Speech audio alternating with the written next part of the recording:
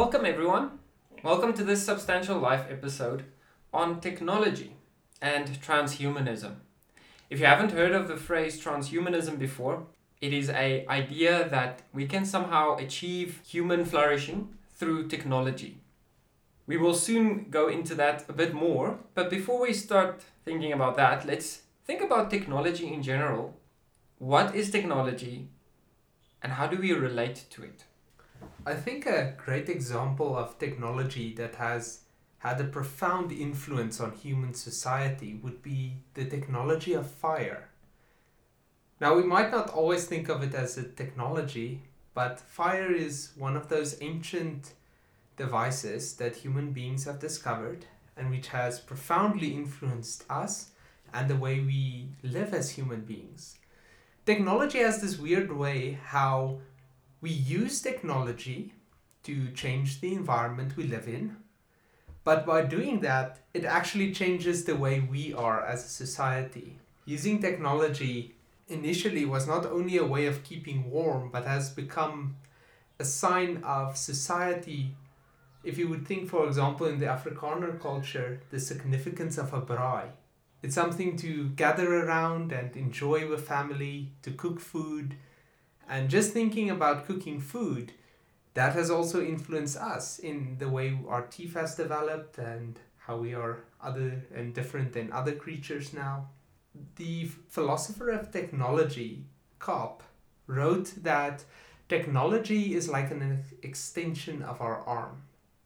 It's how we go further than ourselves. So thinking about fire is an extension of our desire to change the way things work. For example, you see a piece of metal and you have the idea of, let's say, making a door, and you desire that. So you use technology, namely fire, on the environment with some other technologies like smithing, and you end up making a door for some purposes. And these purposes can be good or bad. You can use a door to keep people out or to keep people in and keep them safe. So the idea that I'm getting here, Pierre, is that the technology is something where we have an idea in our mind. Say we see a piece of meat and we think we would like to eat it, but we know that raw meat is not good. And then we use technology as an intermediary, as something in between, that does something that our hands and feet cannot do in order to realize that idea, cooked food. And then in a similar manner, for example, a door does the action of keeping people out or in, something which, if you would want to have to do that with your own body, you would need to stand in the doorway the whole time. And I mean, most of us think that's pretty absurd. But if you want to keep people out, you either have to have a right technology or you need to do it yourself. And what was also interesting for me when you mentioned the braai. Now, braai, I mean, it's a worldwide thing where people come together cooking food on a fire. So fire has not only become something in which people use for a specific aim, it has become kind of the center of a social activity. A place where you can clearly see this idea of a thing that was initially made for some purpose, like for example a car to transport, but now has become almost a social thing, is the idea of a car show, or the idea of TV shows about cars, where a technology which was initially only practical has now become social or aesthetic. It has become something that people do because they think a car might look good or not good. So technology has profound effects on how we look at life. Agriculture, compared to hunter-gathering, has a completely different lifestyle. And so your technology for getting food affects whether or not you build cities. And then in turn, this technology profoundly influences how we gather and how we organize ourselves socially. For example, if you have a sedentary society, you're more able to form a state. Sedentary? So sedentary means sitting. Sitting. Yeah, like not moving. A fixed society. Okay. It's a sedentary society. Okay. And if you have a sedentary society, you're more able to form a state. And a state allows for different forms of regulation. Exactly on that note though, as we previously discussed, technology in itself I would submit, is usually not good or evil, but is used for good or evil. If you think of fire, fire has the ability to group entire peoples together and have a wonderful time. You can have a wonderful party, you can feed great amounts of people, but at the same time, fire has been used to burn people, as a form of execution. It has been used in war. It has been used for great destruction throughout our history. The very same thing we use to form our metal pillars that we build our houses on today is the same technology used to break them down. So this shows that the human agent is an important part of how the technology is used. And notice here that we have not yet spoken about electronics. Most people nowadays, when they speak about technology, they speak about mobile phones and computers, but that's actually a very narrow view of technology. Technology is any type of action or object in which we use our thinking, our rational capacities, to change reality. So technology can either be some object, like a glass or a car, or it can be a social construction. For example, the university is a type of technology. It's a thought through way of educating and researching. And this did not always exist. People had to think out that way of organizing people.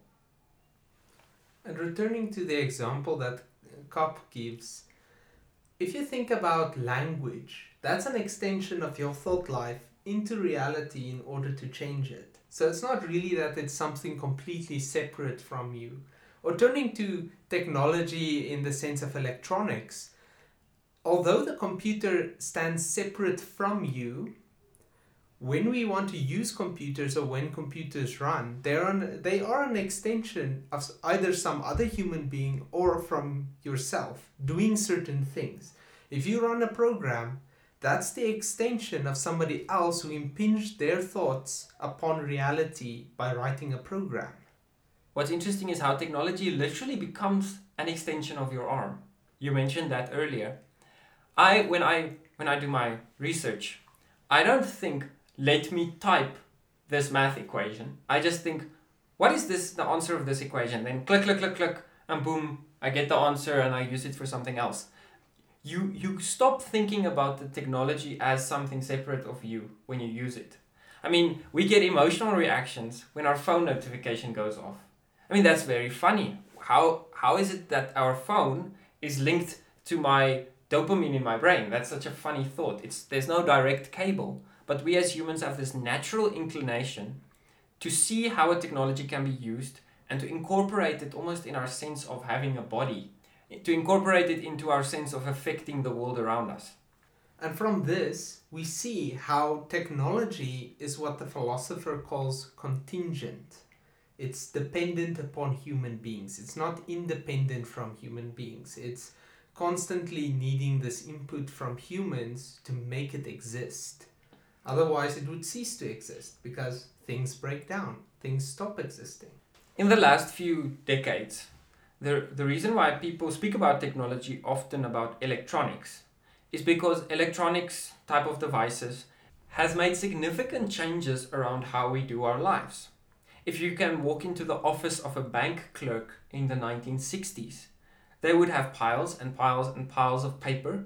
They would probably be very good with calculations in their head, and they would have a very quick handwriting. In the modern times, a bank clerk merely has a computer who does the handwriting and the filing for the clerk. The clerk merely has to press buttons to put things in and out. The job has changed significantly. The same has happened with science. You don't do experiments in the same way that you used to do it in the 1960s because we automate. We let some electronic device do a lot of the things that used to take a lot of time for scientists, and now we do other things. And so this idea that electronic devices have a huge influence on how we live and that it will continue having a huge influence has caught the attention of many people. Some have thought that the computers that we have, will they ever reach a point where they are able to think better than people? will there come a stage where the technology that we have will not be contingent anymore? That is a thought that some people have had.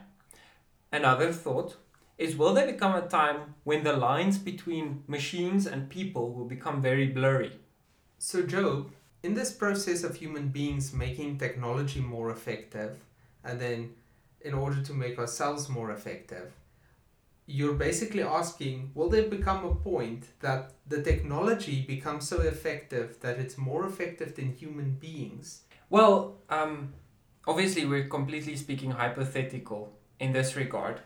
Computers cannot think, but we have seen cases where technology has become more effective than people, like farming. You can have one tractor that can farm a whole field in a significantly shorter time than many workers. You can also have a computer nowadays that is linked to a GPS that can tell the tractor when to move where, so you don't even need a driver. And you can also have a supply line that can move the food from the tractor into the warehouse. You can have robots that move the food from the warehouse to the trucks, and you can have a self-driving truck. There are self-driving trucks in certain parts of America that can drive all the way to the shop, and then you can have a robot to deliver it to the shop, and you can sell it without a person doing the scanning. So entire supply chains can be automated. But if I continue in the thought of how technology has changed much human activity, so I just gave the example of basically a farming food supply line. And we often think that, okay, maybe something like farming can be automated, maybe building cars can be automated, but a lawyer and a doctor will always have jobs. That is also being put into question nowadays. They have been developing certain computer algorithms that can use case data from doctors to predict what type of illness a patient has with a greater accuracy than doctors. The fact of the matter is, sicknesses is a predictable enough. It's very difficult, but it's still predictable enough that a computer can judge it with greater accuracy than a doctor, because a computer doesn't get tired or have biases. Certain doctors would never prescribe a certain thing, and computers don't get affected by things like medical aid or other influences. There is development of computer programs that are doing similar jobs than doctors. The same can be said of lawyers. There is actually a machine learning algorithm that looks at case files and does a lot of the administration that normally takes big portions of lawyers' times. In the 1800s, significant amounts of factory workers' jobs were lost by something like factory robots. But now we are starting to see that into more and more sectors of life. You can even have a computer to make ads for you. They can make videos that you can then use for your advertising, so you don't need to use a graphical designer. When I listen to these examples, I can't stop wondering if it's not just a human being using a computer to imitate other human beings. At no point it would seem to me that the computer is actually the one using agency, impinging its will upon reality. It's rather like another human being impinging their will onto reality, and that is to imitate other human beings. So basically what you're getting is, now instead of doctors being doctors, you get IT technicians being doctors. That it is completely true that even if we would have the food supply line that is automated, you would still need technicians to fix the tractors and the pipes and everything, and you'd still need IT guys to fix the internet that the tractor uses and the GPS. This is something that is not often mentioned in this type of discourse, but the amount of human activity that goes into technological development. The purpose of this discussion is we need to ask the question, each one of us, how do I relate to technology, and in which ways is it changing me, and is it changing me towards the good or towards the evil? That is the question we should ask. A almost overused example is how media changes us. Although I must say, to a great extent, we don't necessarily stress that enough. The type of shows you watch affects your views on romantic relationships, on money, on meaning, on purpose. The type of media we engage with does affect how we think about life. Now, similarly, the way we engage with other technologies, like cars, me and my wife, we go around in bicycles most of the time. And we have a specific way in which we relate to the town, Poch. If you are on a bicycle, you experience the road significantly more, you experience the weather, and you experience the distance more than on a car. There are some benefits to that. When the flowers are out, you see it and you appreciate it. And on the other hand, distances are significantly further and weather is a bit colder when it's winter than it would be if you were in a car. So if we would get a car, our relationship to the outside world will change. And we don't often think about this. And sometimes we get technologies that we think will benefit us, but that change that is happening subconsciously is not actually beneficial for us. Because if I would stop biking, I would need to put in exercise into my routine. And if I don't do that, I will have negative effects. Other ways we see this playing out is with people and extreme gaming, where you get addicted to these games and you end up wasting your time.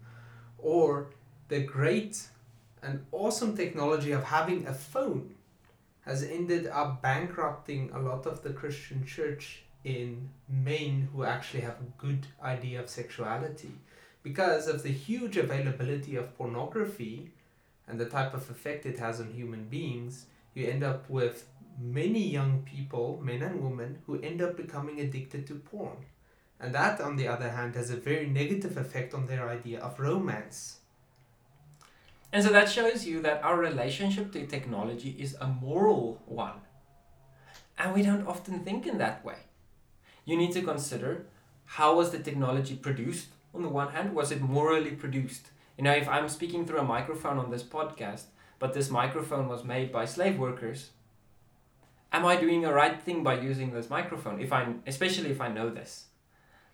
Even if it's the case with shoes or shirts or cars. And then the second question is using technology in a moral way.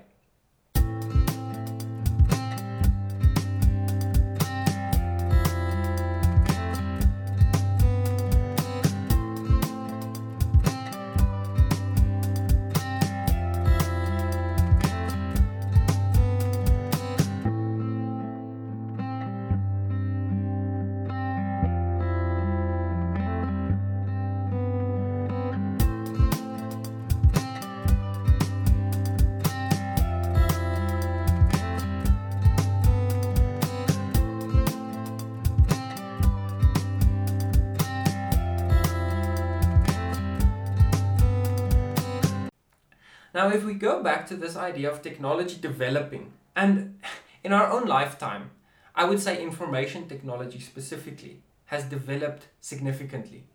If I remember in 2007, when I saw a green Nokia phone without internet access, that's a completely different thing than a smartphone, which many young people have nowadays.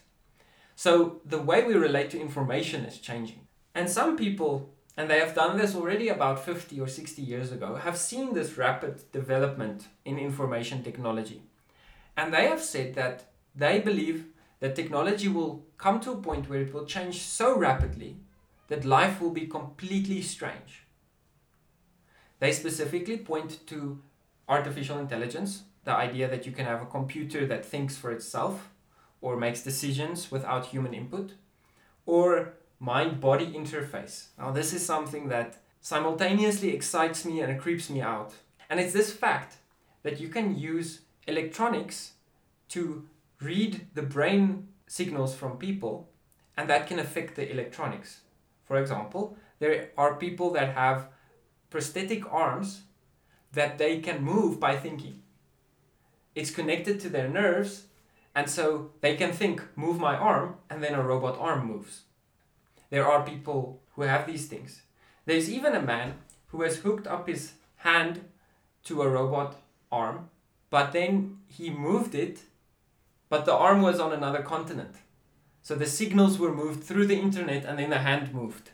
There are also people who do surgeries non-locally. So they do surgeries with a robot. They control the robot with joysticks and things. But that's not so crazy as this thought that you can have something directly into your brain.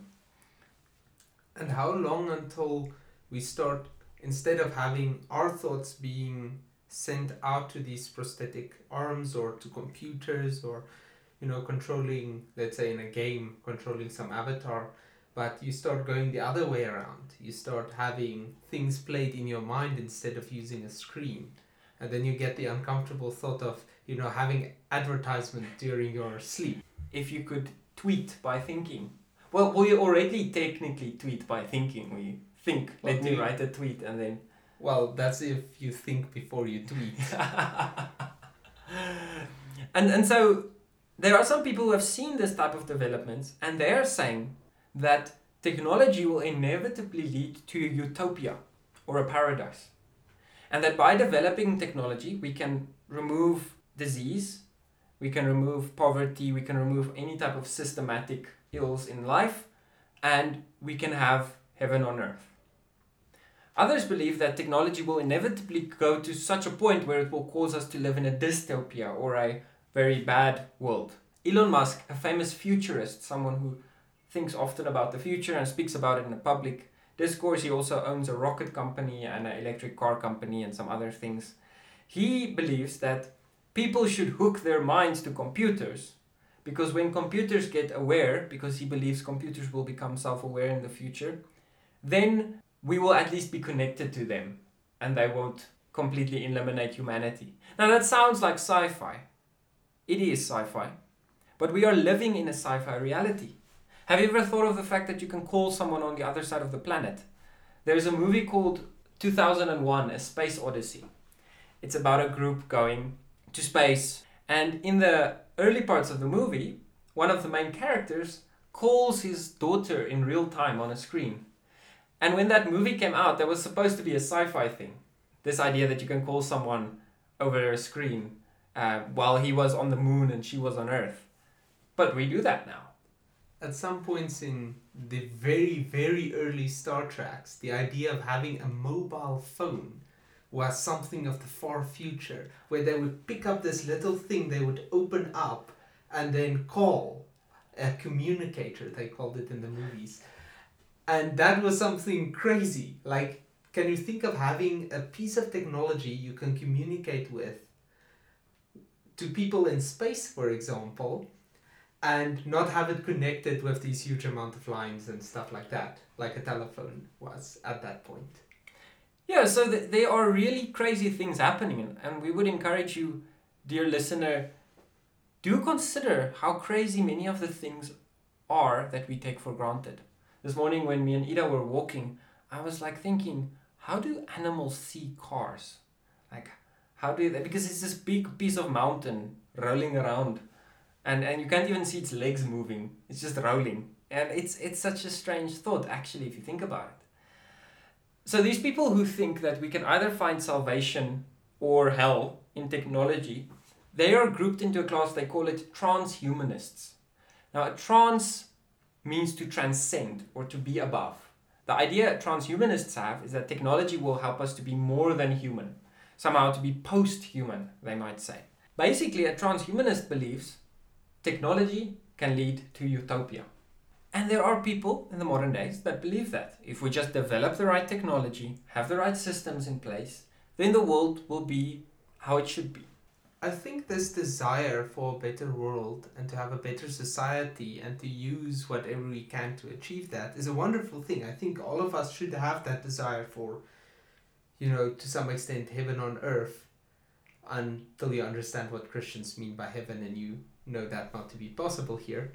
But if you think about making a society which is free from many of the different forms of mistreatment and pain and suffering we suffer in today's life, it would be a wonderful thing. I think it's good that they have that desire.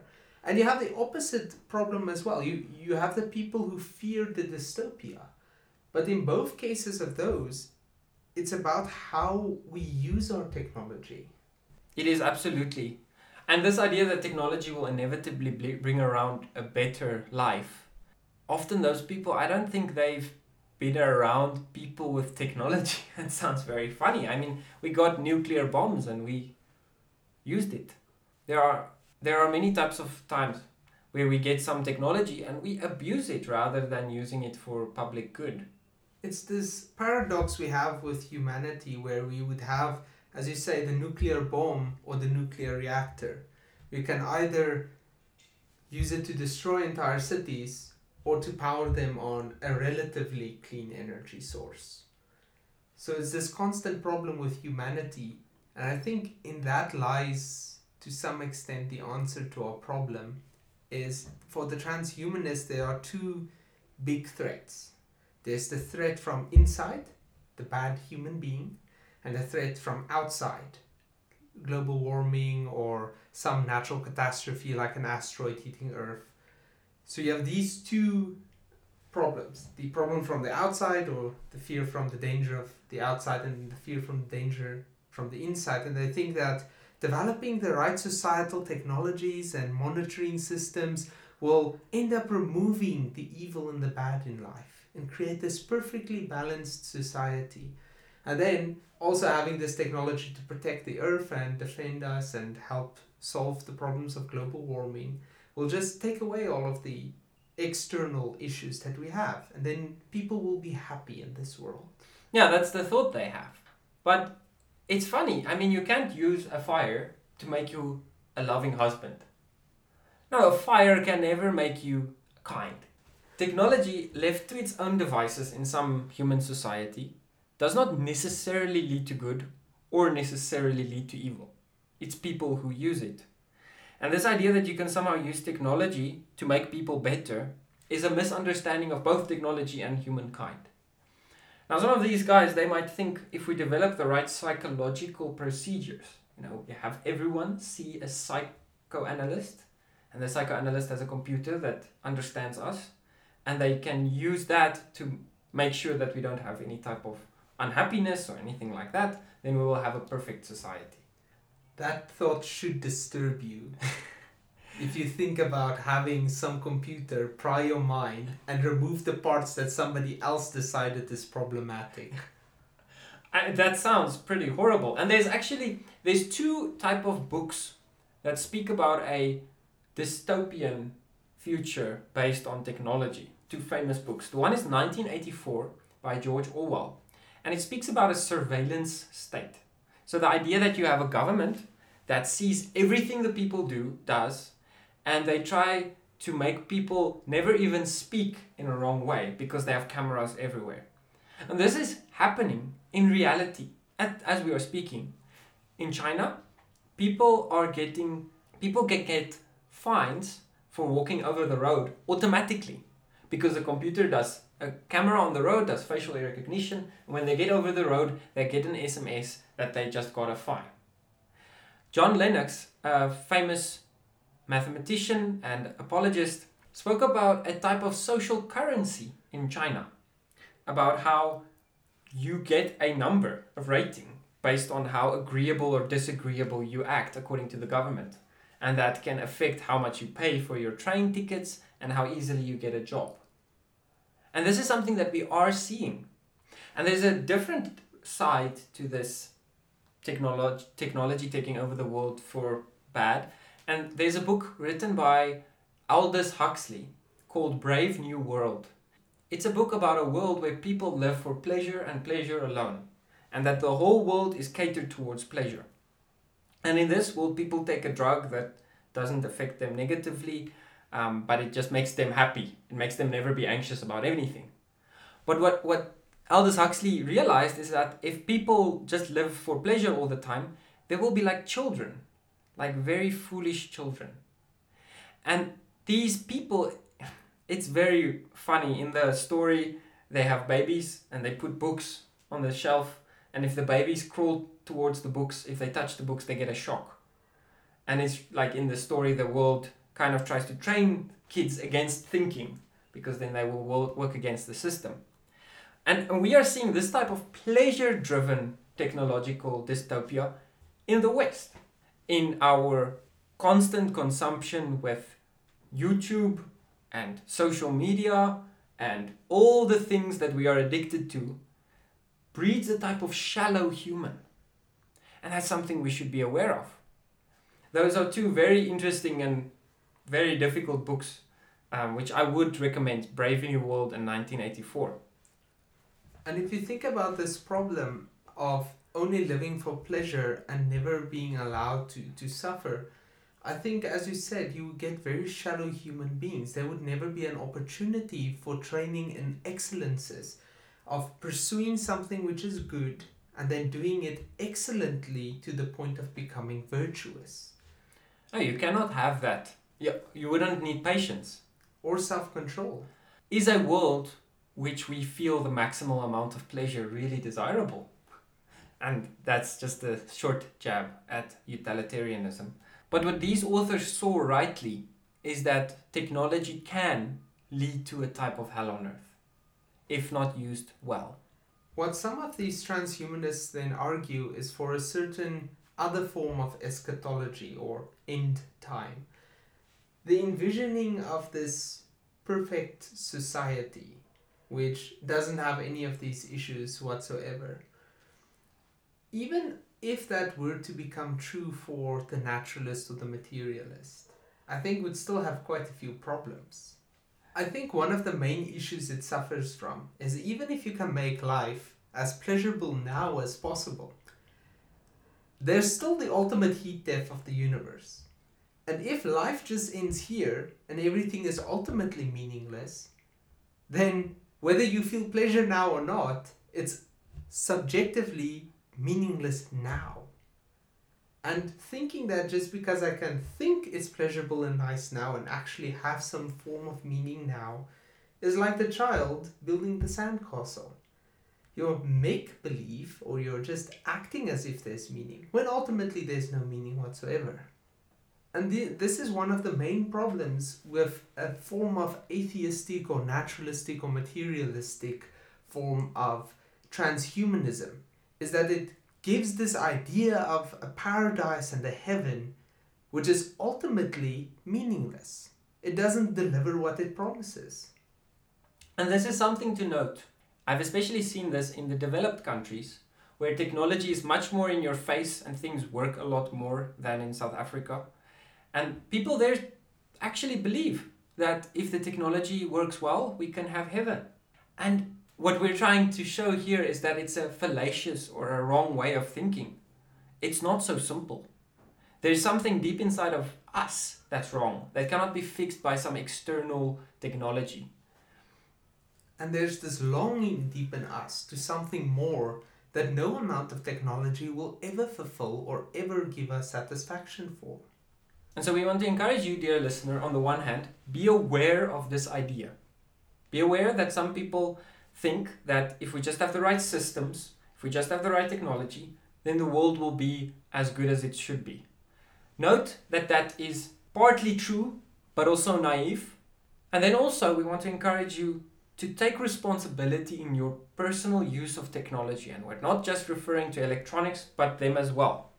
How you think about cars, how you think about electricity, and about your speech.